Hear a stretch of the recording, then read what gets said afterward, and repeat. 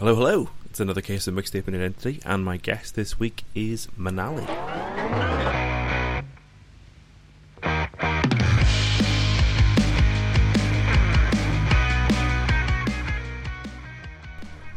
Thank you so much for joining me. This is episode 74 with Manali. So Manali is actually an artist that we've had featured on the show before. So on Gillian Cosgriff's episode, she picked Signs by Ultrafine, which is one of Manali's creative outlets. And Gillian kindly made the introduction between us. I also brought up that Manali has a song out called Temple, which we'll talk about in a little bit. And yeah, I was very excited to get her on. I love getting musicians on the show because I know the list is going to be great, and there's so many unbelievably beautiful songs on this list.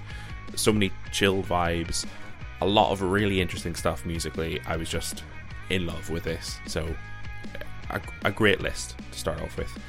If you're new to the show here, if you don't know what I'm talking about, basically we're going to be talking through some songs. It's available in the form of a playlist. If you click on the link in the description of the podcast, it'll take you straight to Spotify. So any of the songs we're talking about, you can follow along there. You can listen to the songs that we're talking through there. So yeah, this is a great conversation. Obviously a lot more music focused, music heavy show, maybe compared to some of the other episodes I've done. But I really, really enjoyed it, and I feel like I learned a lot from it as well. So hopefully you'll take some stuff away. So we'll jump right in. I'll talk more at the end of the episode about Manali's music. Please do check it out, it's incredible. But for now, this is episode 74 of Mixtape and Identity with Manali.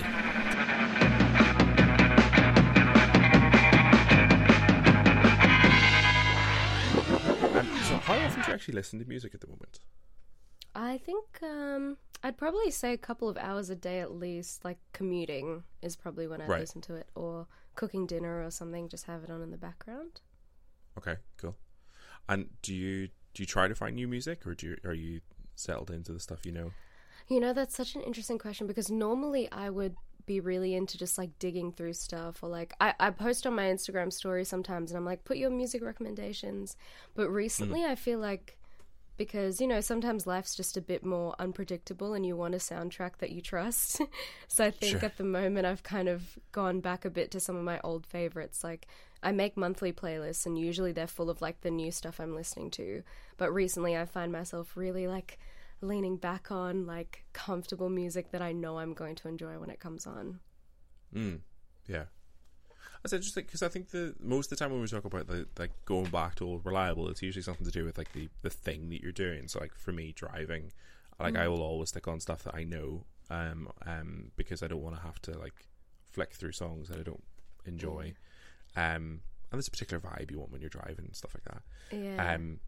But yeah, I don't think I've really talked about the sort of the mindset and the comfortability around it as well.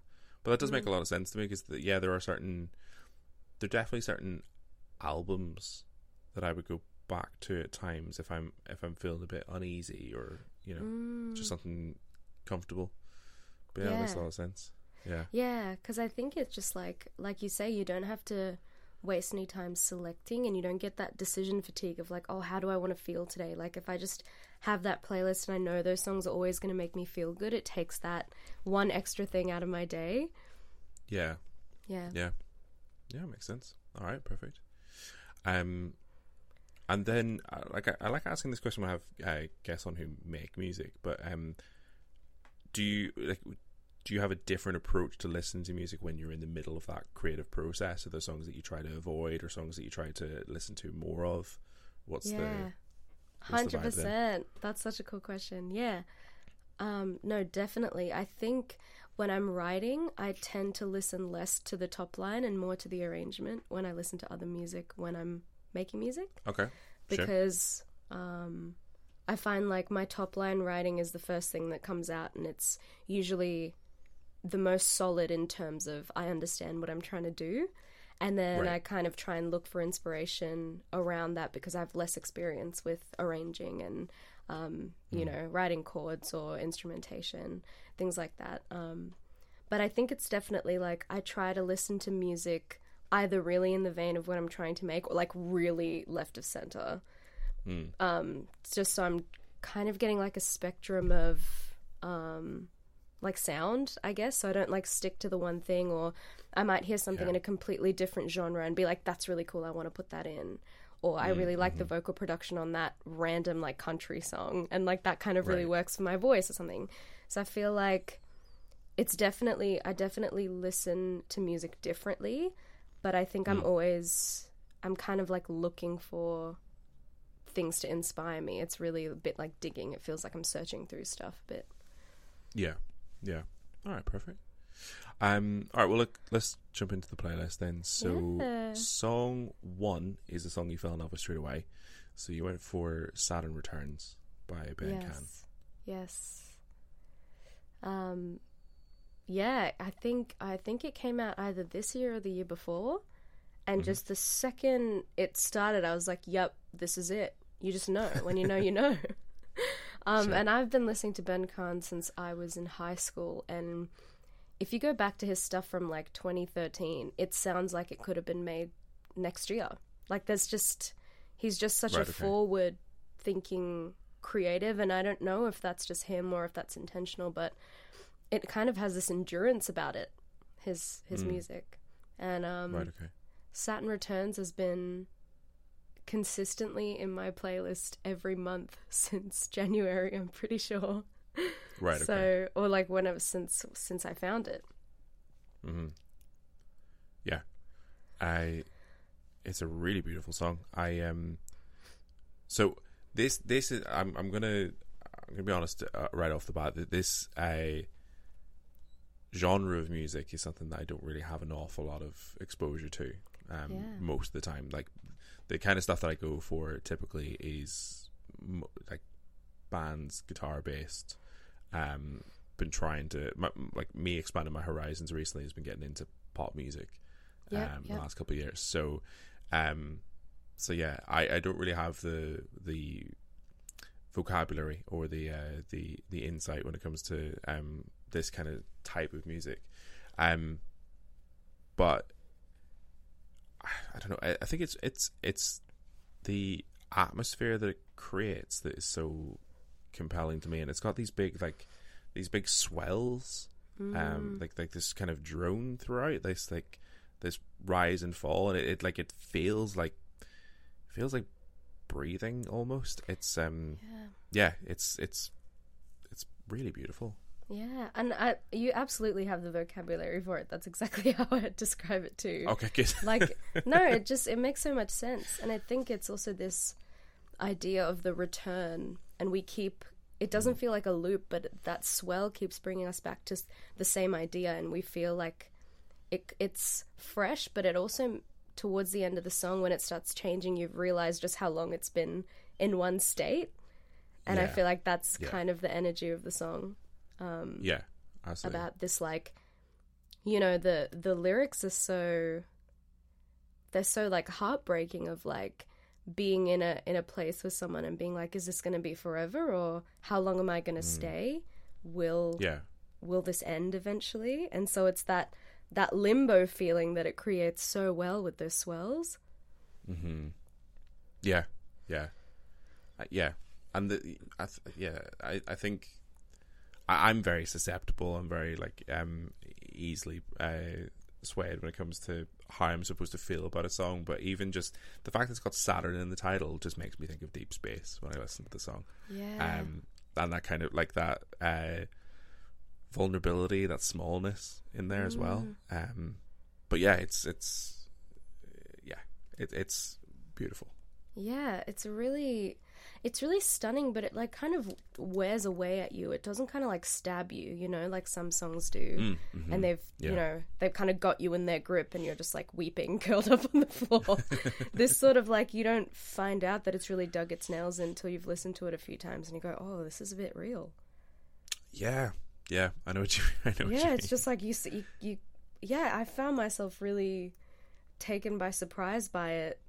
But maybe it's just what I've been needing this year, is that this idea of like feeling that limbo and feeling that repetition, but knowing that it does resolve, because it does feel like it goes somewhere at the end. We just don't know where, but at least something changed. Yeah, absolutely. Yeah. Sure. All right, perfect. Song 2 then is a song that took you a while. So you went for Flicks by Frou Frou. Oh, yeah. Yeah, I'm just remembering what I put on the list. Yeah. God, I love this song. This is another one that I keep coming back to. It's on my August playlist. Mm-hmm. And when you say took me a while, is it took me a while to find or took me a while to like? I mean, I guess it's open to interpretation. Yeah. I think most of the time it's a song that took you a while to like. Yeah. But I have had the interpretation of it took a while to find as well. So yeah, I think it's like a mix how did of you both. read it? Yeah. Okay. Yeah, because the one like Imogen Heap song that I knew was like Hide and Seek or whatever, and then I knew Let Go by Frou Frou from high school. Right, sure. And then it might have been actually in the dressing room with Jill and Maddie or something like that, where we were listening to more Imogen Heap, and it might have just been one of those things. I went and listened to that Frou Frou album, and it just stuck with me. But it's just so odd. Like, it's an odd piece of music, and her lyrics are odd. And I like that you could listen to it 10 times and get a different meaning every time. Yeah. Yeah. It's very, very layered. Yeah. I was fascinated by Imogen Heap when I was a teenager. Like I was as I said, I'm mostly into like rock music, but like there were just certain songs by Imogen Heap that I was completely transfixed by, and I wish I'd stuck at it a little bit. I wish I'd like maintained that kind of obsession with her, because I've seen stuff that she's been doing recently. I'm sure you've seen like this instrument that she plays with just her hand, and a computer, and it's just gloves, like the Mimu gloves. Yeah, God Almighty! Like, and I think one of the reasons I really like that is like when I was a teenager and when I like I would try and write music, and the main way I would do that is just with a loop pedal. So that kind of like starting with one thing, layering on another thing, you know, and just continually adding, and that's basically what I would do. That's how I would relax, is as I just add like notes here and there, and just add and try and like build the sound, and then once it was done, I would just like completely clear it and delete it, and you know, it was kind of like a Buddhist garden, but yeah, Imogen Heap is like the master at that, of like layering a sound, like taking one thing, just adding another element, and just creating something like this so just ethereal. It's crazy. But yeah, Flicks is like, sorry, go on. I was gonna say she's just like a master builder. yeah, absolutely. Yeah. But yeah, this is a little bit different. This is like again, yeah. I mean, I was gonna say it's a little bit odd, but that doesn't really differentiate from Imogen. That's true. That's true. Yeah, it's just like, I don't know. She's the kind of artist that you can find comfort in, but also you learn a lot when you listen. And it might just be passive, but you're taking in so much new information. And I feel like I don't think very many artists do that anymore. Like, there's a real like sharing of knowledge that comes across in her music. Like, even as simple as her using the word enmity, like, who uses that like in lyrics? Like, what are you doing? So it's just stuff like that, which is like, you know what, I'm gonna entertain you and expand your vocabulary and show you like what music can do. It's just she's like a benevolent, all-knowing God. But yeah, she's been a massive inspiration to me over the years. I really relate to the kid in their room playing on the loop pedal energy as well. Like, I think the first song of hers that I tried to sing or cover was Just For Now. You know how she performs that live with the loop anyway, so I was just like trying to copy her loops, and you know, and her pitch live just ridiculous. And also when you're looping, that's like such a skill to have, to know that you're going to hit the note every time. It's amazing. Like, immediately, and to go straight to it. Like, I I cannot relate to that in any shape or form. Yeah, no. I just you need to give me a minute to make sure that I've got like any kind of tone or pitch. Like, oh yeah, I can't get totally that at all. you. Do you still do you write music now? No, well, I haven't played music in a long time. I have one song on Spotify, and I've written a couple other songs, but not for a bit. I've got a 2-year-old son. Oh wow! I use him as the excuse, I guess, but I also haven't played music for a couple of years before that. So, so yeah, I the only thing that I do now, or have done recently, is I will my friend Macaroni Prince, he streams on Twitch, and I've had a lot of fun taking things that people have said on stream and then turning them into silly little songs. Oh, fun! I love that. So yeah, just like it's just stuff on Cakewalk, and I've got a MIDI keyboard, and it's nonsense, and it's not good, but it's fun. That. It's a good creative outlet. Yeah, I need to send this to you, but in lockdown, my partner and I got really obsessed with Dragon's Den, like the British one, there's a guy on it called Peter Jones, right? Like this rich dude. And there's a clip on YouTube of like some, entrepreneur doing their thing. And we had closed captions turned on YouTube. And the voiceover during the episode just goes, Peter Jones wants a piece of the action. But the closed captions picked it up as Pizza Jones, Pizza. So my partner and I sat down and we wrote this little ditty called Pizza Jones, and I feel like it's exactly what you're saying you've been doing, so I need to send it to you. We need this to happen. Yeah, please. But it's just good. Yeah, it's good to have that little creative outlet, make silly little things, because also as a creative person, when you're like, you grow up doing this thing for fun, and then all of a sudden you realize that it should be monetized, and then it's not fun anymore because it's your job now. It's like you have to get back to the core of like why it's fun and why it can be low stakes. Yeah, 100%. Yeah, that's definitely a big thing. I don't realize how much I miss it until I start doing it again. Like, and how much it's a big part of my makeup, I think. So thankfully I have this, and like this is like a good creative outlet for me, and it's a good way to like, experience new music and things like that. So I still have that, but yeah, it's important to maintain, even if it's, I would say to anyone who's been musical in the past, like to try and keep it up in some shape or form, because it's good for the soul. Yeah, very healing. Sure. Might be time to break out the old loop pedal again. 100%. Somewhere. Anyway, right. Song 3 is a song from your introduction to music. So you went for Yesterday by the Beatles. Yeah. I mean, you can't get more classic than that. I chatted to my parents about this because I was just visiting them, and they threw a bunch of like very random songs at me of like my first experiences of music. And it was from like everything from sort of like the Bollywood hits of 1998 to like Boney M and like Earth, Wind and Fire. But it was like definitely the Beatles is what I remember the most, like road trip cassettes, like back when cassettes were a thing. Sure. And now listening to the song as an adult, it's just one of the best pieces of music ever written. So I'm just glad that was part of my forming my ear, I guess. Yeah. Can't go wrong with it.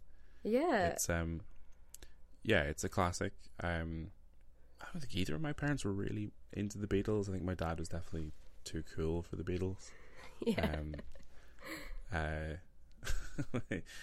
mean, he was into like Bruce Springsteen is like his big artist. So I don't know how cool that is, if I'm honest, but but yeah, I had to get into the Beatles late, but I love having songs like this on the playlist because Yesterday is a song that I wouldn't normally make a lot of time for. You know, unless it's for this, I would only hear it on the radio, or if someone put it on like in a bar, or if I was out somewhere. I don't think I would listen to it myself with, you know, the good headphones and stuff like that. And it's good to get a reminder of that sometimes, just how good these songs are. Like Yesterday is an insanely beautiful song. The longing in it, the despair, the vulnerability, it's so beautifully written, and just really like simply and elegantly put together. It's it's a beautiful, beautiful song. Yeah. But I never listen to it. It's not a choice I make. Yeah, now that you say that, I can't remember actually the last time I sat down and had to listen to it. I feel like it's one of those things that's like dangerously evocative. You have to be prepared before you put it on. It's one of those songs that stabs you, that I was talking about before. It's like, maybe we don't go back often because it's painful to be reminded of what that feeling of yesterday is. You know, it's like we have to be careful with ourselves around that song or something. You know, like protect ourselves from it a bit. Like, just, you know, if we don't listen to it, we can pretend it doesn't exist, but it does, and it's touched us all. So, you know, it's one of those. It's weird, but I completely agree. I don't know that I've made time to like sit down and listen to it. I will now, but it's just such a masterclass in songwriting. Yeah, and just there's no frills. It's just. It really takes me back to something I've been thinking about a lot, which is, am I doing this for me because I have to, because I was born and then I had to make stuff, or am I doing it because I want to be perceived a certain way, or want to make my mark on the world in a certain way? And it's, you know, I can't pretend to guess what he was thinking about when he wrote it, but there's something in that just reminds me to go back to like the purity of what it is to like make something from the heart. Yeah. And when you do, how it speaks to so many people, because it's so like fragile and human. Mm-hmm. Yeah, for sure. Yeah. I would say, knowing what we know about the Beatles now, when he said, I said something wrong, now I long for yesterday, probably something very problematic or abusive. Maybe that's why. No. That's true. She had to go. Wouldn't say why. I said something wrong. You know what you said. You said something pretty brutal or cutting, I would imagine. Yeah. Yeah, it's a little bit gaslighting. Almost certainly your fault. Yeah, exactly. No, I definitely hear that. She had to go. She didn't say why. She went, like, you know, Paul, you know. Yeah, Paul's refusing to do some self-reflection, a little bit of critical thinking. Paul's doing a little bit of playing the victim. So Paul, quit that. Yeah. I'm glad he did, though. It's like a good song. Yeah, it's a great song. Just we don't think too hard about it, and then it's over. Yeah. God, I mean, the Beatles would have been shit if they all went to therapy. Yeah, true. No, instead they all went to my home country and did many drugs. Who needs therapy when you have yoga? Absolutely. I've always said that. Right. Song 4 is a song that makes you happy. So you went for Duo by Sam Gellatree? Do you know this guy? Duo by Sam Gellatree. No, I don't. He's Scottish. I haven't come across him before. He is Scottish, yes. And he sings in his Scottish accent, which I just love. Like, people keep... Yes. Even I do. I change my accent when I sing versus how I sound when I talk. And he just sings in his Scottish accent. Yeah. There's something so pure and fun about that. It's great. Mm-hmm. Yeah. I'm generally speaking very drawn to Scottish music. I think more than most countries or regions, I would say. Scottish bands and Scottish artists are like, I think they would probably have the highest number or highest percentage of artists that stick to their dialect and their accent when they're making music. But yeah, like I noticed that as well when I was listening to this. I was like, it sounds very, I don't know, LA, but when I heard his voice, I was like, he's from near here. Yeah. I'm picking up on something here. Some Gaelic brethren, yeah. Yeah, brethren. Yeah, no, totally. And I just love like the raw anger and frustration, and how when somebody sings or speaks in their own accent, and they're speaking from the heart, like it has a different energy.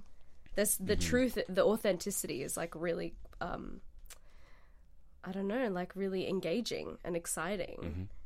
Yeah, and I just love juxtaposition in music. I love this like super upbeat, like super like, party beat, and then he's like singing these absolutely cutting lyrics, like they're so bitey and spicy, and he's like so mad, and he's being so like petty, and I'm obsessed with it.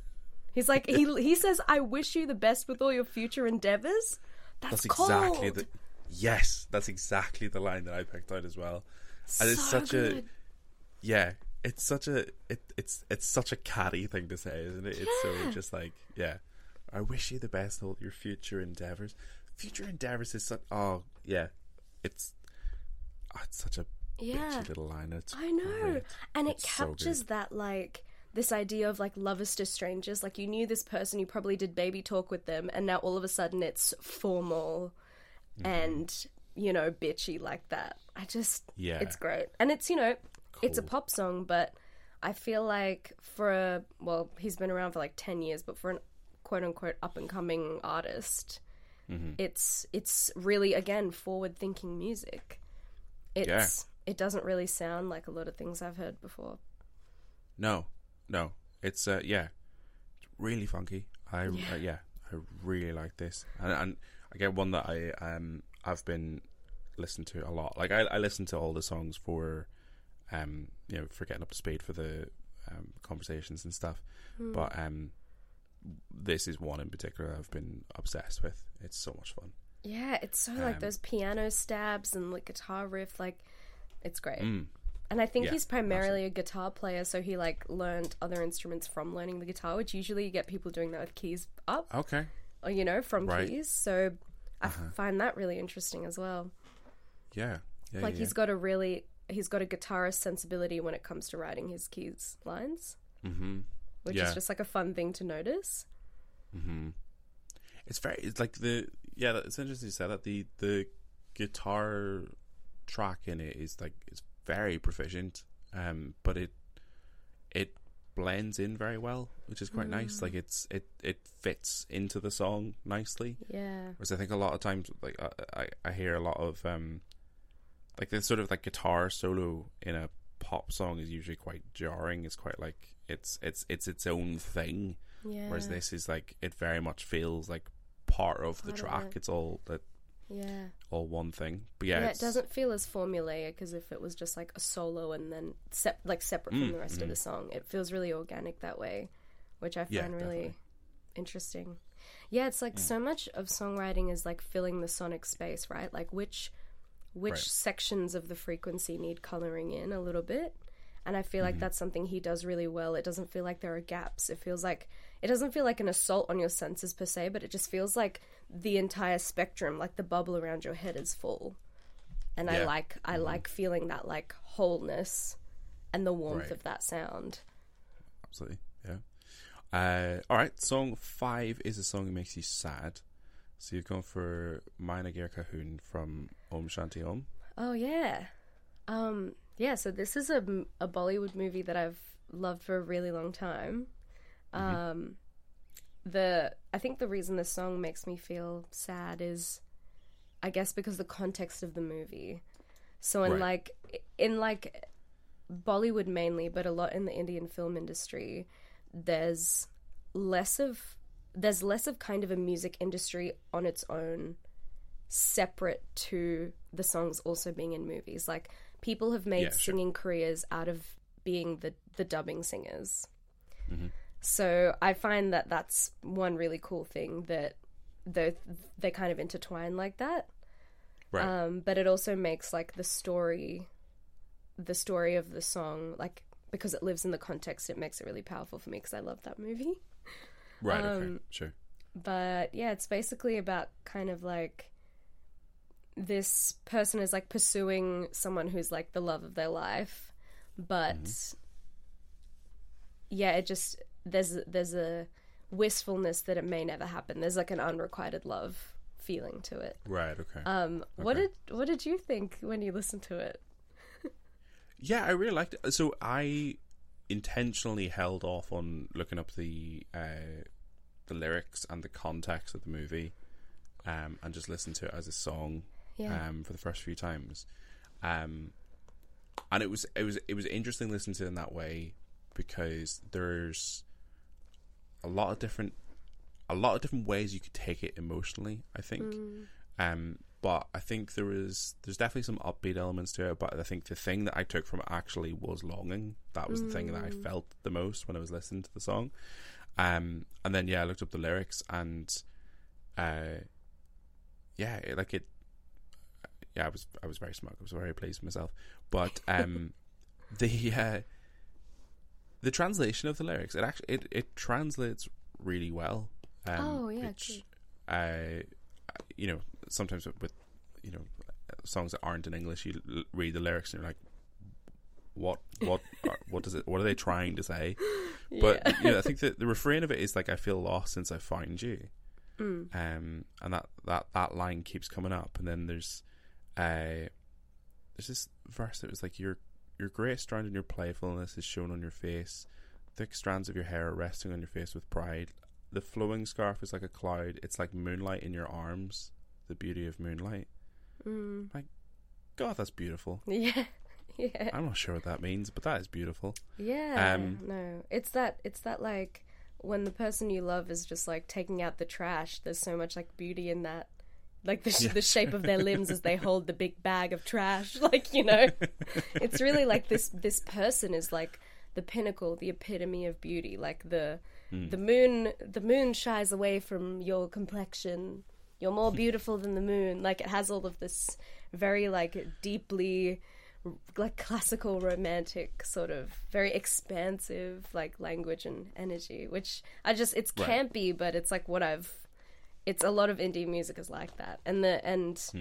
Well, I mean, songs that are like written in the language that they're written in always sound best or sound more correct in that language. So like, it's like listening to it in Hindi is like every single word feels so intentional. And it's said in such a beautiful way. Like, what a beautiful way to express love. But yeah, that wistfulness and that longing is, it just really, it gets to me. There was a strong contender for this one as well. The second one was Samrad Samrad by The Gloaming. But I think that one was too sad. Okay. But I think that one is in Gaelic. So so either way, this song was going to be not English. Fair enough. Yeah. So obviously read the lyrics and then looked up the plot of the film. Oh God. How'd you go with that? I feel a little uneasy judging it so harshly as a white Irishman. See, not intimately familiar with Bollywood, but still, I was reading it because on Wikipedia it's broken up into two sections. So obviously there's like two halves of the movie. But yeah, I was reading it. It was like, and I didn't realize I was reading just the first section. So I was like, oh my God. So for anyone who's not seen Om Shanti Om, I'll briefly summarize what I've read, and you can tell me where I've gone wrong if I have. But so basically, boy meets girl. Girl is very successful actress. Boy is not so much. Fall in love. Does he save her from a fire? and then they become friends. Mm-hmm. And then he finds out that she's actually married and she's pregnant and the husband is abusive. And then he traps her in another fire and then beats him up, the boy, and then she dies in the fire, and then he gets hit by a car and then dies. Yeah. And that's the end of the first half of the movie. Yeah, yep. And then the second half of the movie is he is reborn 30 years later and finds her doppelganger and then sets out to take revenge on the husband. Yeah. That's pretty succinct and accurate. Cool. We love a reincarnation story. And it runs for 170 minutes. It sure does, and that's the norm. Your Oppenheimers being the outlier, none of that in India. 3 hours or more. Wow. Yeah. Okay. Yeah, it's just it's really not about being economical. It's really about being as massive about everything as possible. Yeah. It's an epic, it really is. It's like a historical epic. But yeah, it's fucking crazy. Yeah. Yeah, it's Oh, so Shah Rukh Khan plays in both the first half and the second half of the story. Yeah, okay. yeah.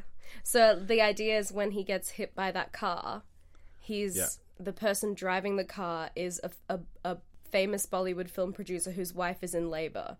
And so, like, the second that the producer hits him and takes him to the hospital with his wife. And as the wife gives birth, dies and is reincarnated as the son that is born. Right, okay. Yeah. Naturally. Naturally, of course. Why am I having to explain this to you? Sorry. No, you're right. You're absolutely right. That goes without saying. God. So yeah, I'm fascinated. I kind of want to watch this. Yeah, you might enjoy it. The music is really quite fun. Do you know what? I genuinely really enjoyed the music. And I'm saying this very tongue in cheek around the plot of the film, but I mean, there are plenty of films you could look at and look at the plot and go, that sounds mental. Yeah, but, it's absolutely crazy. It's yeah. But no, I totally get you. It's like, it's a fun crazy plot, but I totally get where you're coming from. Yeah. It's insane. I'm on board. Like, yeah. Yeah, just, give it a watch, honestly. Absolutely, yeah. Just go off, just do what you want. Just yeah, do that reincarnation story. I'm totally here for it. Yeah. I like it. All right. Song 6 is a song to relax to. So you went for "Sleepless Nights" by Dinner Party. Yeah. You always know that a song's going to be good when there's like 9 artists listed on it and they're all like extremely proficient jazz musicians. Yeah. No, this appeals to my R&B, jazz and soul sensibilities while also giving me something new and like fresh. And it's a sample, I believe. I don't know what of, but yeah, this is a sample, which is why it like loops around so much. But it's just very simple. It's just got like kind of one refrain and then that insane sax solo at the end, and they just called it a day. Yeah, absolutely. Yeah, I think a lot of I'm sensing a pattern with a lot of the songs I've put on this list. There's a lot of like wistfulness and longing and nostalgia kind of energy in a lot of these songs. Yeah, absolutely. But yeah, it kind of just, it is very reminiscent, isn't it? Yeah, no, it really is. I sampled Ninth Wonder featuring Smitty, Can't Breathe. Oh yeah, that's it, Can't Breathe, yep. Yeah. Again, I really, really like this. This is, we sort of talked about this was Saturn Returns, around like the sort of like the really chilled energy. It's obviously slightly different, but I mean this would this would lie you down on a soft bed. Yeah. It's so, like, I feel like a feather, you know, like that sort of that gradually floating down when I listen to this. Yes. I'm a sucker for horns. Like, I immediately on board when I hear that. But yeah, it's just so beautiful. It's so, I've said beautiful so many times already, but it's so chill. It's I'm in love with it. Yeah, it's great. Yeah, and it's so, like, again, it's one of those things that feels really, you know, if you're in a relaxing mood, it'll jive with you. But if you're in a mood where you want to, like, really listen to something, it can also give you that experience of so much detail and, like, this really well-constructed melody that sort of soars over this, like, super, like, intentional instrumentation and, like, the arrangement. Sure. Yeah, it's just gorgeous. Yeah. Very easy listening, but yeah, could offer you that experience of learning something new as well, which I really appreciate. 100%. Like from someone who isn't jazz trained or anything, like listening to things that slowly get me into the jazz world is really, you know, you just learn a lot from it. It expands my horizons, which is good. Absolutely. Cool. All right. Song 7 is a song from your preteen years. So you've gone for, this is shaking things up. You've gone for Forever by the Veronicas. Yep. I absolutely have. I think that this was the first CD I bought with my own money, the first music I bought with my own money. And it changed my life. I think I was 8 and I was like, this is exactly how I feel. The angst. Right. Yeah. You know? It's amazing. Yeah. And they're like, now when you go back and listen to that, you're like, those are some really vocally gifted teenagers who could sing like that. And also just, I've never really been into like rock or punk or that side. Like I've done my time in pop punk and I've done my time in like a bit of the emo side of things. But I think this is I'll always have this. I'll always have the Veronicas forever. Right. Yeah. Yeah. Did you have the Veronicas over in Ireland? So the Veronicas were featured on, FIFA. Oh yeah. So FIFA used to have like the most brilliant soundtracks, and every year it was like there's a totally new focus on it, and they used to have some amazing songs, but the Veronicas were on one of them. And which song? I'm sure it was I think it was Forever. Okay, love. Yeah, because also Untouched was their big one that kind of went overseas a bit more. Yeah. Do you know what? Now you're saying that, I think it may have been Untouched. Yeah, with the crazy violins. Yes, Yeah. It was Untouched. Yes, exactly. That's the one. Yes. Yeah. Now you say that, that's exactly what it was. But yeah, no, I'd come across Forever before. I think it's actually been on the show before as well. Great taste. Your guests have great taste. So yeah, I can't argue with it. I mean, I'm still into like my rock music and stuff. So I'm a sucker for a muted guitar as well, which they have obviously really leaned into in this song. Yeah, which is great. The whole riff, it's so good. Yeah, it's brilliant. You can tell that they're young when they've written it as well, because obviously you've got the angst and stuff, but then you've also got the sort of like the lyrics, which I mean, I think if they maybe took a little bit more time, maybe could have rewritten some of them. How dare you? There's that one that said no, come on. There's one that said let me give you the night of your life. That's what I said, all right. Let me take you on the ride of your life. That's the one. That's what I said. All right. Yeah, that one in particular. That one, like, again, as someone who's written like a few songs, that's the one that you write down. You go, I'll come back to it. Yeah, that's a placeholder. Yeah, and then they've gone to the studio and they're like, fuck it, we'll go with that. Yeah, I just really love the line they keep coming back to is like, because I don't really care, or like we don't really care is the line they keep coming Yeah. back to at the end of all the verses. It's so funny. Yeah, it's great. But the chorus, it's so good. Yeah. Come on, baby, we're epic. gonna live forever. Like, yes. Yes, we are. Yeah, I can't argue with it. Yeah. So you said you've done your time with the pop punk and the emo, which is a really funny way of putting it.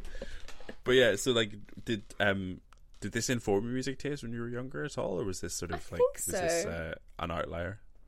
No, I think I still have a soft spot for it. Like, I'll still go back and listen to it, like, All Time Low and Okay. like Boys Like Girls. Like, I don't know what would you classify that as, like pop punk or emo? I don't know. Or Yeah, I guess so. Yeah. yeah, some like in that vein is kind of like I had my moments with that, but definitely still fond memories.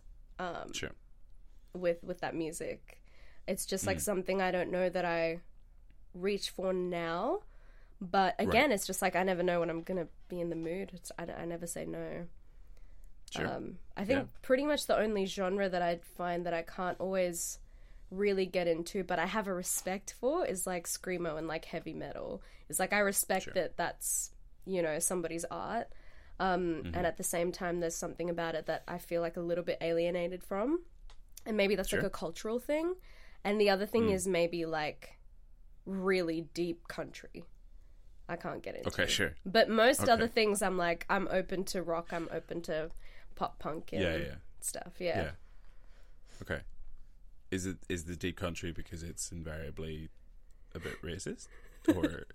I mean, maybe, I don't know. It depends. I think it's maybe not that it's necessarily racist. I think maybe it's just like I don't know, because it's, I can't put all of country under one assumption, because there are country songs that I do like, and there are country songs that I've gone like, that's amazing. And also like the origin of country is, you know, also the origin of like blues music and you know, soul and jazz. So like I sort of they're all kind of intertwined for me. But I feel like modern country music, like there's a lot of racist country musicians doing weird shit now, also making music. But yeah, it's just something about the pickup truck and the girl in the hat and the boots and the cows, and I'm like, okay, like it's just a bit like, okay, we've had that song. You know. Just I would listen to country music a bit more if the subject matter was more varied. Like, I'd love to listen to, like, and I'm sure there is one, I just haven't found it yet, like a country song that's like really introspective and like existential, and we don't mention hey like at all. But I feel like there are country musicians like doing that. Like, I feel like Casey Musgraves writes like really good pop country music, but I haven't really had a go at it. So, you know, it's not to say it's not out there. So I don't want to just rag on country music. It's just maybe I just haven't found my doorway in yet. Fair enough. There's if you have a look back, I'll not include this because it's just a shameless plug, but if you have a look back on some previous episodes, Meg Yeager is a Brisbane-based comic. She picked quite a few country songs in her list, including Casey Musgrave, and there's some really great ones in there. There's World Surprise is a great one in that. Okay, cool. I'll ping you afterwards, but yeah, there's some. Yeah, it is out there. There is some like really like beautifully done country music, and I think that type of country music is really good. It actually has that sort of that juxtaposition that you were talking about, which is that sort of like you have quite an upbeat, like, you know, that kind of like that country vibe, but some of the stuff that they're singing about is like thoroughly depressing. And that's like actually a big part of it. It's just of country music, like the genre itself is like quite introspective at times. It's just that's not the music that represents country in the mainstream, and I don't know that I've had the inclination to go beyond that, but I really want to now, Because there's Sure. also people Yeah. that are sort of taking the country cutout. Like, there's this band from New South Wales called Seaforth, and I know nothing about them except this one song. And it's country. Mm-hmm. There's fully banjo in it, but it's also electronic. So they've, like, taken this, you know, kind of skeleton, and it's a pop song, but it's got country elements, and like I enjoy the country element about it, you know. So I think it's just about maybe being in the mood for country and going and having a dig. But like, please send me those. I'll go listen to that episode. Yeah, I was all very on board with what you said about like country with a electronic element, and then I remembered that Mumford and Sons exist, and then I thought maybe not quite as on board. Yeah, no, Anyway. I don't know about that. Maybe I'll just send you not saying this they're the one same. song. I'm not Maybe I'll saying send you they're this the one song and just like see. Yeah, I don't know. It's like, yeah, it's like a bit more modern than Mumford and Sons, maybe. Yeah, A bit more modern than Mumford and Sons. yeah. Just I didn't know such a thing was possible. Right. Song 8 is a cover. So you went for Moon River by Frank Ocean. Yeah. I mean, it's just a bit weird, Yeah.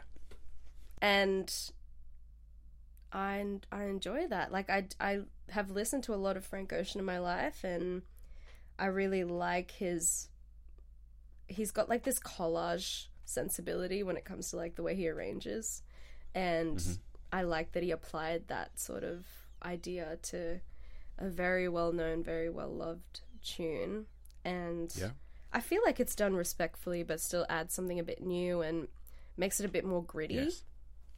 Which Yeah. I really enjoyed. Yeah. Yeah. Yeah. It's funny you said that, because my thought is like, I don't know exactly how to put this, but I feel like it's done respectfully, but it's also done disrespectfully. Yeah. In a way that I like, in a way that's gone like, okay, this song is its own thing, and we don't have to replicate the song to respect it. Yeah. We can take elements that we like, we can discard elements that we don't like, we can create our own thing using this. Collage is really good, like a really good way of putting it, actually, because it is like they sort of just chopped it up and then created a new shape, or like a new image almost from it. Yeah. But yeah, it's I really, really like that, and I think that's something I'm drawn to quite a lot when it comes to like a really great cover. Is a sort of like almost this kind of, it's almost like a disrespect to the original in a way that I appreciate, in a way that I like, where they're not just copy and pasting the song and like make it a new genre, and like taking the arrangement and like, how do we make that arrangement fit like this kind of like instrumental style. Yeah. They're actually just like completely changing it up. Yeah. And I think you have to really understand and appreciate the song as well to do that successfully. You can't just like listen to it once or twice and then chop it up. You have to really get the song to do that well. Yeah, and I think which that I always really like. translates in a good cover. Like, you can sense this deep appreciation, but they've just added knowledge at the end of the day. It's just adding knowledge to, you know, something that you have a great respect for.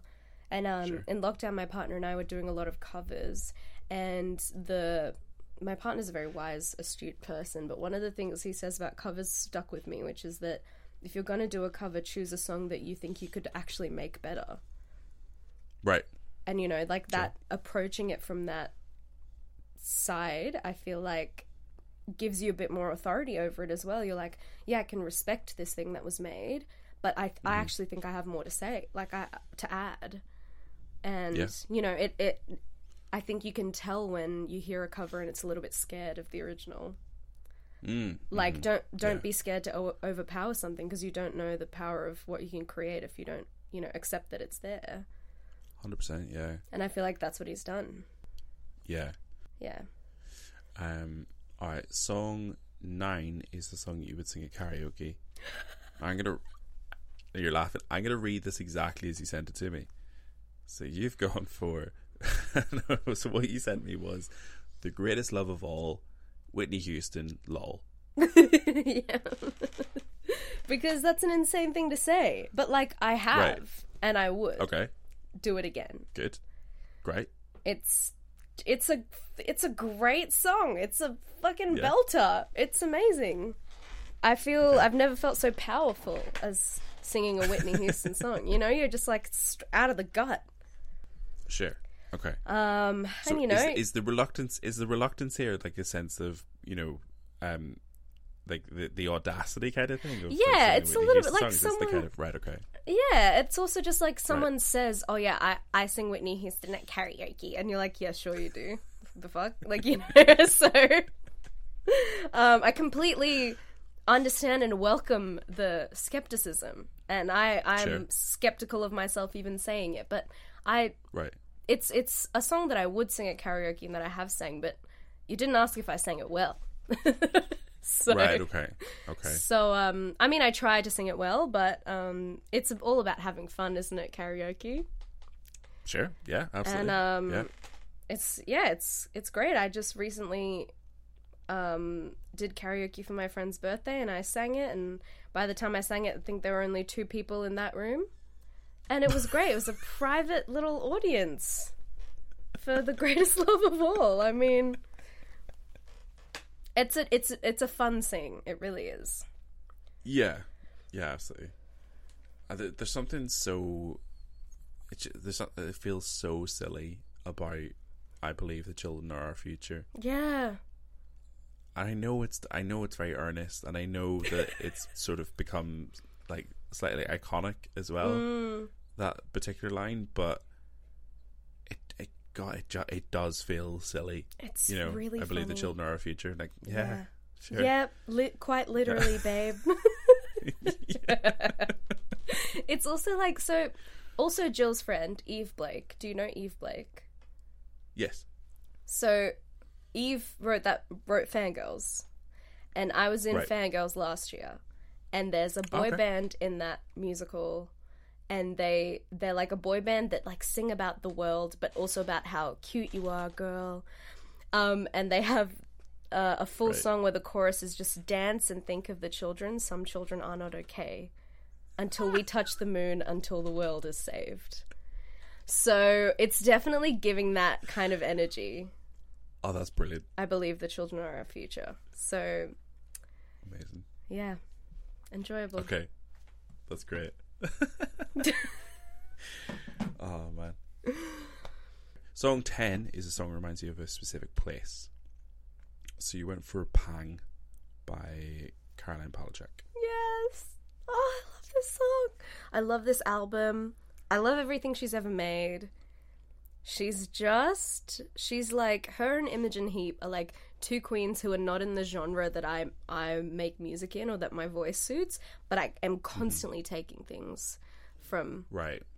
Caroline Polachek at the moment, who inspired some of the production on Temple as well, because it's just so genius. But yeah, Pang reminds me of my first ever international solo trip. I went to Japan by myself for a couple of weeks, and I have a great Japan playlist that's got like that and the Japanese house and Haim, and it was very just like femme empowerment energy. And yeah, I guess I don't know. I think the Pang was just like, I was in a very weird like crossroads of my life. And I don't know, it was almost like she's singing the song about someone, but I felt like I was kind of thinking it about myself a bit. Right, okay. Yeah. But yeah, it's just, it's stunning. Her voice is amazing. It's like, again, more juxtaposition of this, like, the word pang and what that means, but then at the same time, this, like, absolute bust down beat. So, you know. Yeah. Yeah. It's an absolute banger. Yeah. I'm obsessed with this song as well. It's so good. So yeah, this is the second Caroline Polachek song I've had on the show. So I had her cover of Breathless. Oh, I don't know if I've heard that. It's really good. Okay, Just I'll check go it out. listen to that. So yeah, I've had that on the show before. So I've come across her before, and like, it's that cover is great. Like she's amazing. Yeah. But yeah, completely obsessed with this song. It's incredible. Yeah. It's so good. I think just on like a personal level as well, it's like she has been in the industry for like 20 years at this point and is kind of getting her break over the last few years. And I just like, it just it makes me feel really comfortable in like this, in a world where it's all about this like prodigy complex and how fast you can do it and who's the first and the youngest to do everything. Right. Yeah. And it's like, you know, at some point you're never going to be the first or the youngest to do a certain thing in other people's eyes or whatever. But if you're going to make like truly incredible, like, again, forward thinking, original, but, you know, I guess like understanding that your music is always going to be derivative and knowing those boundaries, you just accept that and make something.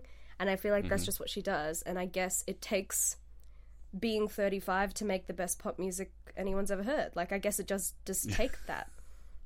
Yeah. You know, like, it's making pop music that's also like meaningful, but it's also not exactly pop, and it's got folk elements and it's operatic and it's, you know, it's punky and it's got reverse tabla. Like, it's crazy. It's incredible. Yeah. But that makes so much more sense to me than what happens so often, which is like you have like, you know, as you said, like the prodigy complex, you have like breakthrough stars who are so young. And like someone like Kate Bush, who, like, what was she, like 15 when she wrote Wuthering Heights? Like insanely young. And it's like it's incredible. Like, she's just amazing. But I can't wrap my head around that. I do not understand a 15-year-old being able to sit down and write something that is like, you know, is sincere, number one, but like is like actually incredible. Yeah. It makes so much more sense to me that artists should become popular when they get to like mid-30s, when they've had lived experiences and they've had like all these different influences over a number of years, and then are able to perfect their craft and then put it out there. Totally. Like, yeah,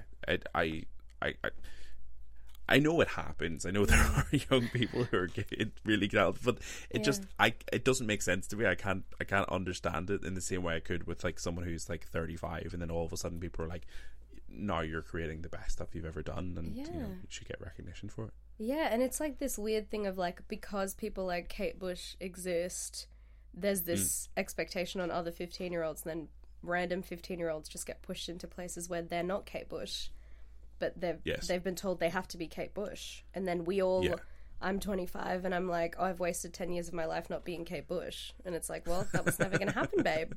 You know. So it's interesting in that way, but it's very heartening, I guess, to see someone who's just gone, well, I've hustled really hard. No one gave me my flowers, but I kept working. Yeah. And I'm making some of the most interesting music ever. It's such a consolidation of what's good. Like, over the last 50 years of music, like, it really is, it's like a case study in like future pop futurism. Yeah, definitely. You know, it's just it's glorious. Yeah. So the Japan tour then, so how'd that go for you? It was great. I needed it. I was doing Harry Potter at that time, and I got 2 weeks of leave that whole year. We all did. And it was, I really just needed to be alone, and I really needed to not be in Melbourne. And I happened to choose a place that was where, like, learning a new language was incredible, and like needing to know that took my focus off other things. And I don't know, just, I think it's always, you know, when you're in a turbulent place in your life, you can just, or, you know, you're having a turbulent conversation, sure, you can move into the next room, but when that's everywhere you look, you do kind of need to just like escape somewhere else. And I was very lucky to be able to do that. But yeah, it was like very creatively fulfilling, very like soul filling as well. And having been on a schedule since I started school all the way up until Harry Potter, that's like, you know, 21 years of my life. It's a lot for a person, and it's a lot for a person who's never had a chance to figure out who they are outside of a schedule, or who they are outside of what somebody's told them they are. So it was kind of a very important self-discovery trip, and not necessarily because I was in a foreign country and that's like a self-discovery trope, but I think it was mostly the solitude that was necessary. Okay. It was a little bit like a silent retreat at times, because you would just meet. I was in this tiny town of like 1,000 people where nobody spoke English, and half the time you like go to places where you can just order your ramen with a button and you don't speak to anyone. So it's just like, it gave me a lot of necessary time with my thoughts. Yeah. Amazing. Yeah. Amazing. Yeah. I'm always interested to get an understanding of like, you know, the song you picked, but also like why you've picked that particular place as well. Makes a lot of sense. And I could see why that song would take you back as well, because it's quite it does have that similar kind of vibe. It kind of lends itself to what you're talking about there as well, quite nicely. So it's like, it's very like, you sort of I don't know, I was living very, very tight and compressed, and I feel like going on a trip and going by myself like allowed everything to like expand out and then sort of crash back in, and that's sort of what the song feels like, this like very fast, rapid, like forceful processing in a way that's like entirely necessary. Yeah Definitely. Absolutely. Alright, perfect. Song 11 is a song that reminds you of a specific person, so you went for Stay True by I love this song to this day. It's like one of my favorite songs ever. It's weird because I've just kind of, the specific place song was related to myself as well, but it's really hard to like choose a song that reminded me of someone in a way that I was like happy to talk about it. So I chose this one because it reminds me of who I was at this point. And and it's you know, it's got like a heartbroken, unlucky in love element, and then it's got a sort of looking to the future of a relationship element, and that's kind of where I was at in my life. So I guess it's like all of the people that surround that phase of my life is what this song kind of reminds me of, including myself. But you know, that chorus of stay true like a true one do, it's like you're saying that to you know, the person that you're falling for or whatever, but I'm also kind of saying it to myself. I'm like, don't lose yourself in shit again. Like, you have to be solid with yourself first, because I guess over the years, especially with lockdown and everything, I've learnt that I have to try and be my friend, and I really don't think I could continue surviving if I wasn't. So a lot of this song is like a lot about my investment to my friendship with myself as well. Okay, I love that. I think it's just that like they lose yourself again. I think the again is the key word in the song, because it is kind of like the stay true sense is like obviously coming from the perspective of someone who's been through this before. Like, not doing this again. Like, I've been through it way too many times.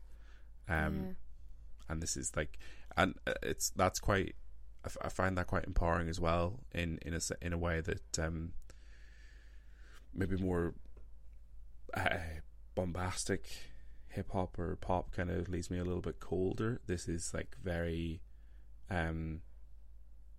I think it's just someone who's very clued into what they need in their life at this particular moment in time, and like very sure of themselves as well. I think that takes a lot of vulnerability and a lot of strength to be very clear with your boundaries and like what you need in your life. So yeah, I love this song. Musically as well, it's stunning. The little and this is where my vocabulary is gonna let me down, but the little high notes, and then the way she like plays her vocal like off that at times as well, which is like, God, it's good. It's so nice. It's such a beautiful, lovely song. All of her music really has this like sense of collaboration between instruments, like including the voice as an instrument, not something that sits apart from it. And I think she does that really, really well. It's also like the journey of listening to this song. Like, I think when I first heard it was like, wow, I really want to feel like that. I can't wait till I feel like I'm hella hip this time. I ain't going down with the ship this time. Like, fuck the bullshit. Don't mess with me. I can't wait to feel like that. And then you get to the stage where you do feel like that, then you lose it again. It's like, you know, there's so many different ways to hear that. Yeah. It's Okay. How do you hear it now? I think I hear it in a bit more of that lost sense again, because not necessarily because of the love aspect. I'm very happy now when it comes to relationships and love. But that aspect of I'm hip, I know what's going on, I think I've lost that a little bit. And there's like, you know, there's such a vulnerability in listening to it now, knowing that there was a time where I was hip. And I understood, and I wasn't going to let people mess with me. And now maybe I'm in a time of my life where I'm finding it harder to choose who's allowed to mess with me. Sure. Okay. So, yeah, I think I'm back in that phase of wanting to feel that way again. Yeah. But I guess that, like, I think that the thing about it is, like, there's obviously a very cyclical nature to the song, right? I think there is there's an understanding that it will, like, this too shall pass. It like, and that goes for the positives and the negatives. Like, you find that place where you're like, yeah, you feel hip, you feel comfortable, you feel like you know you're on the right track. You know that will go. You'll lose that. Like, that's how it goes. Yeah. And then you'll feel like you're searching for it again, and then eventually you'll find it. But it's not a case of like, once you find it, then you're done. You're like, you've reached the destination. It's going to be a consistent journey. And that, like, I'm maybe reading a lot into the song there, but I did feel like that sense of, you know, an understanding that this is something that will be ongoing. This is something that will continue to happen. I think that's a perfect read on it. It's even like, you know, she establishes they're in a car in the first line of the song. It's already transitory. So I completely get what you're saying. Yeah. All right, perfect. Song 12 was the song that motivates you. So you went for Bouncing by Tinashe. Yeah. I mean, it's a great beat. Great beat, fun lyrics, a lot of attitude. It's kind of bratty. It's a great music video. If you haven't seen it, the choreography is insane. And yeah, like, just, it's like one of the songs that's on my like gym playlist, so I work out to it. It makes me feel motivated. Right, okay. Also motivated in the sense that, like, Tinashe is like still not signed to a major label. Like, as an independent artist, to like do what she's doing is like absolutely crazy. Oh shit, right, okay. Yeah. So she was, and then she left, and she's continued to just like make music on her own terms and be successful. Which yeah. Okay. Fair enough. So this is very straight. This is very straight down the line. Then, in terms of like, motivates you. Okay. Good. Yeah. Motivates me in that sense, and also comes, you know. Yeah. Pumps me up. Good beat. Yeah, absolutely. Yeah. Yeah. It's one of those I don't think I have a huge amount to say about it, but it is such a fun vibe. It's yeah. It's so good. I can see why it would be something that you would stick on in the gym and get pumped to. But yeah, it's very energetic, and I've really enjoyed listening to this one as well. Yeah, it's a bit like an energy drink, and I don't drink energy drinks, so I'm assuming that this is what it's like.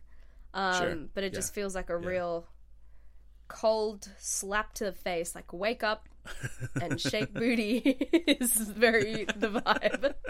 And, you know, that's how I aspire to be. Yeah. It's a very confident song. It's just oozing confidence and like security. And, you know, there's not a lot to say about it, but I think sometimes there just isn't, and it's just a great song. Yeah. Yeah. Yeah, absolutely. Wake up and shake booty is I've got a tramp stamp with that written on it. Yeah, great. Yeah, love that. Good stuff, yeah. Yeah, who's your artist? I might want to get that. All right, song 13 is a song that someone introduced you to. So you went for Beverly Hills by Fonte and Devin Morrison. Yeah. My partner introduced me to this. Maybe. Okay. Oh, we were already. Yeah, we were together, but like kind of early stage of us being together. And he's a jazz trained musician, and he plays a billion instruments, and it produces my songs, and we do Ultrafine together. And so like being with someone who has like such a different musical sensibility and like taste to mine is so interesting, because I keep getting introduced to things I would never normally find. But this is one of those songs that is at the perfect like intersection of what we both love. Right, Like okay. a cheeky lyric, great vocals, excellent production, a good beat, funky chords. Yeah. Beautiful arrangement. Like, it's hilarious. It's like a funny song too. Like, there's parts of it that are funny. But yeah, it just reminds me of my partner, and like, and our many sessions of writing music together and listening to music together, and how every song he shows me is like incredible, and I learn a lot. But this is one of the first ones that stuck with me, that I'm like, oh, I need to keep this guy around if the music records are this good. So this was a deliberate recommendation. This was like, as opposed to just something he had on, this was like, yeah, this was him going, oh, you'll like like this, listen to that. Nice. Okay. Yeah. Yeah, I love that, especially early doors. If someone gets that and gets you musically, I think that's incredibly romantic. Yeah, we were making like joint playlists together before we were even properly dating, and I was like, well, that makes sense now. That's yeah. That's very intimate. Yeah, that's very vulnerable. What's going on there? Yeah. Great song. I'm obsessed with the vocal on this. Like, it's just, I could listen to him sing anything, I think, and I would just be like, yes, I would just be on board. The harmonies and too. Yeah. And I love the lyrics. 'Cause it's just a song about a man trying to fuck before he leaves. Right? Yeah.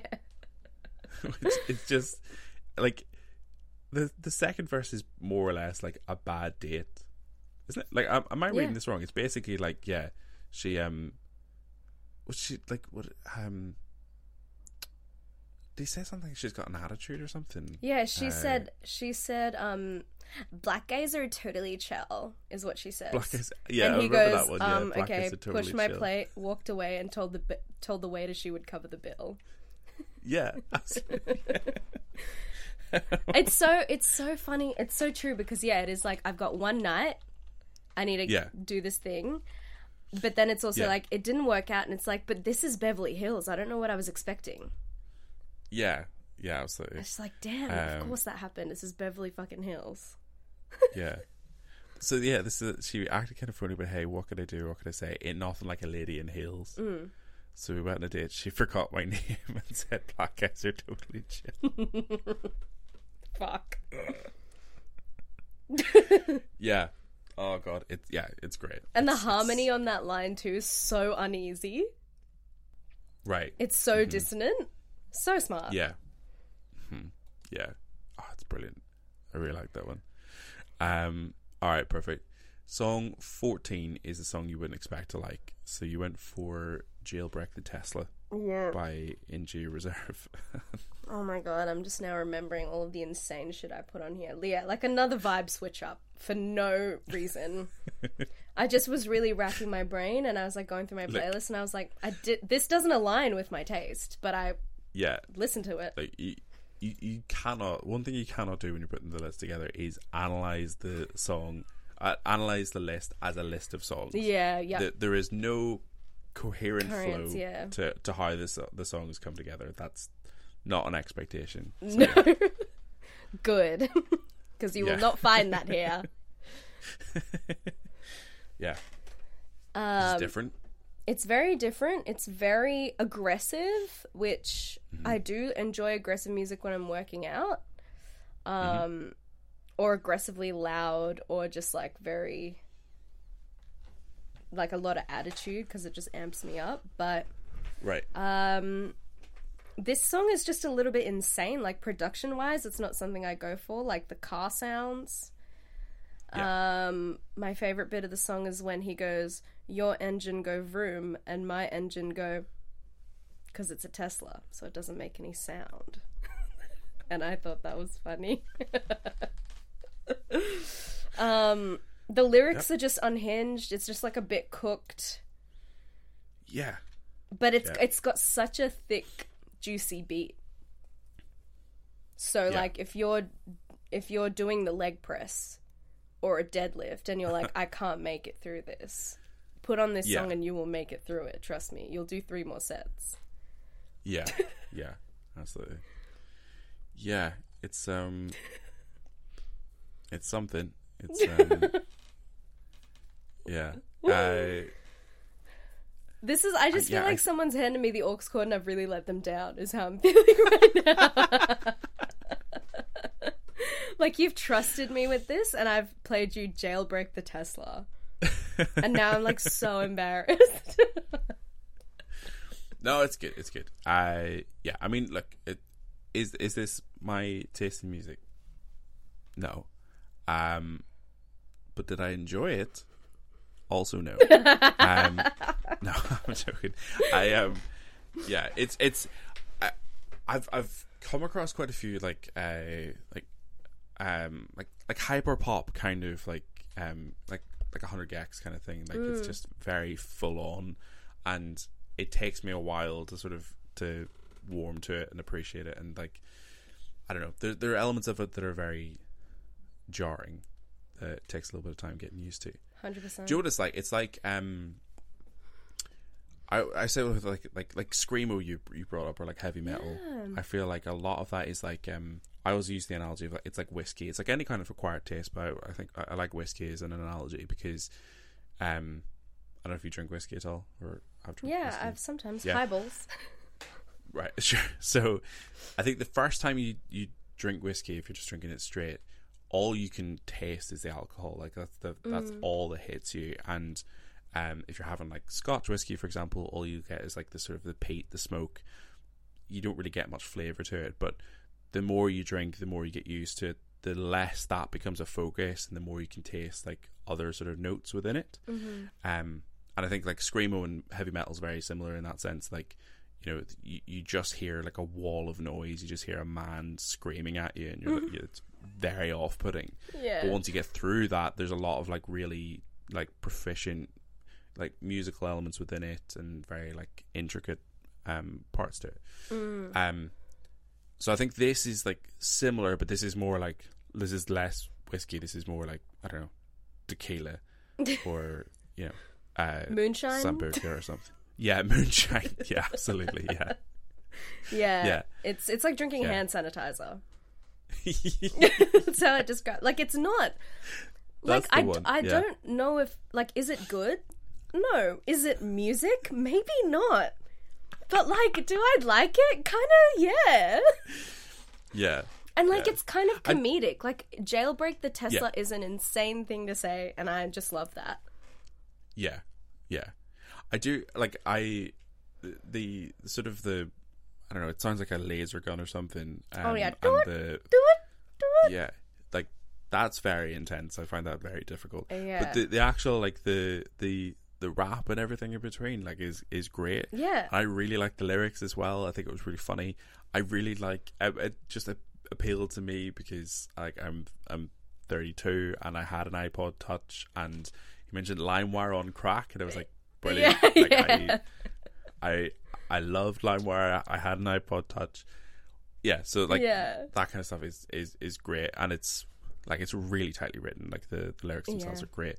And actually does take you on a bit of a journey. Like we're talking about like the things we used to be able to crack, and now we're cracking full cars. Yeah. And I really like the reference to West Coast Customs, because I used to watch that with my little brother when I was a kid. Get a Tesla and take it to West Coast Customs. Like, what an iconic line. Yeah, 100%. Also, ragging on Elon is something that I'll always appreciate. So keep doing that if you're making music. 100%. Yeah. Yeah, I'm on board. All right, song 15 then is a song you think everyone should listen to. So you go on for No Kink in the Wire by Kasha. Oh, yeah. Great song. She's just put out a new song called Sunback, which is also great. Okay. Kasha is somebody I discovered because I listened to a lot of Muramasa in high school. And she was on one of his songs. And then she's also another independent artist that's just like out here making like incredible music and incredibly unique music and unique visuals, and has like, yeah, it's sort of like she understands the R&B pop soul kind of formula really well, and then she brings her own elements to it. And yeah, I guess like from the start to the end of the list is what we're learning is like the confidence is growing or something. It's like a very confident song, you know, like it's lost some of that wondering, or it's lost a bit of that feeling unsure. It's like very secure in itself and who she is. And what a interesting way to describe that, no kink in the wire. It's like a great phrase. Yeah. And also like kind of something you would think was unsingable, but she sings it. Yeah. It's an insanely beautiful song. I think that's like a bit of a theme throughout the songs that when I was saying at the start, like I don't really have the vocabulary for it, or like the knowledge of the genre, but like like all of these songs that have sort of fit into this category have been just really chilled for me, but with like really interesting musical elements that I can fixate on and like and pick out. And I find that the most relaxing. I think there are certain songs like Saturn Returns, like that you could give me a 20-minute version of that song, I wouldn't notice. I would just be transported. Yeah. But I think the thing that I found most relaxing was when there's a song that just like completely takes you away. I felt like I'm floating listening to this song, but there are elements of it that will just like take me out of my own head because I want to like pick apart like what are they doing there? What's going on in that part of the song? So yeah, it's like it's really interesting, really intricate, really complex. Yeah. It's great. Yeah. It's so weird. Yeah, I love her attention to detail, like in her harmonies and ad-libs, but also like sonically there's so many like little fun like crunchy sounds, and like she has a really solid understanding of like the ebb and flow that happens when you're listening and when you need less and when you need more. Like she really pulls back and then gives you everything, which is such a skill. And also her vocal production, I love her vocal production. It inspired a lot of what we did on Temple, because compared to a lot of other artists, her vocal production is actually really minimal. And there's something about listening to somebody sing and knowing that's a person's voice and it not feeling like overproduced. Because we're getting into this era now where people are just, you can make an AI sound like anybody. Like there was that song there was a song that came out and it was like about Jay-Z or something, and they had a verse on it. They made an AI rap as Jay-Z, but he, you know, like it was never him. And so we're getting into this like era now of like Dolly Parton is working with engineers right now to recreate her voice in AI, so after she passes away she can keep releasing music. And I'm like, but we're gonna know that it's not you. Yeah. And so there's something about like having really minimally produced vocals where you can hear kind of a bit grating, or you can hear the singer like get up to the note and it's not always perfect. And I love that she's kept that in, and that's empowered me to keep it in as in my music too. Because you want to feel like that's a real person saying something to you. And it feels like a conversation between like siblings or friends or something. Like it's very like quietly powerful like that. Yeah, absolutely. Yeah, perfect. All right, well that is a lovely note to end on. One other song I want to talk about, because I usually ask at this point if anyone has, if you know the guest has something they want to plug or promote. So I'll bring up Temple. Yeah. By Manali. Hey. I'm obsessed. I think it's a insanely beautiful song. Obviously, so when like peek behind the curtain, Gillian Cosgrave, friend of the show, put us in touch with one another, said that you had this song out, and that I should check it out. I've also had Signs by Ultrafine on the show before. So yeah, I again, this is a song that is heavy in rotation for me at the moment. I think it's beautiful. But are you comfortable talking about it a little bit? Yeah. About what it's about or what the production on it is like? Yeah, of course. Yeah, I started writing this song like over a year ago now, which is crazy that it took almost a year to make. But the kind of seed of inspiration was from Monks by Frank Ocean. He has this lyric that's Indian girl sleeps above the temple planning to run away. And he kind of extrapolates on that. And then they do run away kind of in the outro. And so it was inspired by this, like, oh, that's me. And what is this story of like these people who are running away and they're being ostracized, they're being chased? Like he's got this lyric, your father's army trailing us, you know, all this stuff, like they've run away to the forest. So that was like very evocative. And I sort of had that in my head. I was like listening to that song and then, yeah, this story kind of came out of it and then became my own thing of just like, story about like two people who have found like a sanctuary away from maybe what is expected or what is prescribed. Like they're creating their love in their own way. And it was very intentionally like about my experiences with like love and sensuality, but then also specifically about like the queer experience and queer love and how often that can be something that unfortunately has to be experienced in secret, or there's like a lot of shame around. And I wanted to create, or there has been for me, but I wanted to create like a safe space to explore like the euphoria and the excitement and the sensuality of what it means to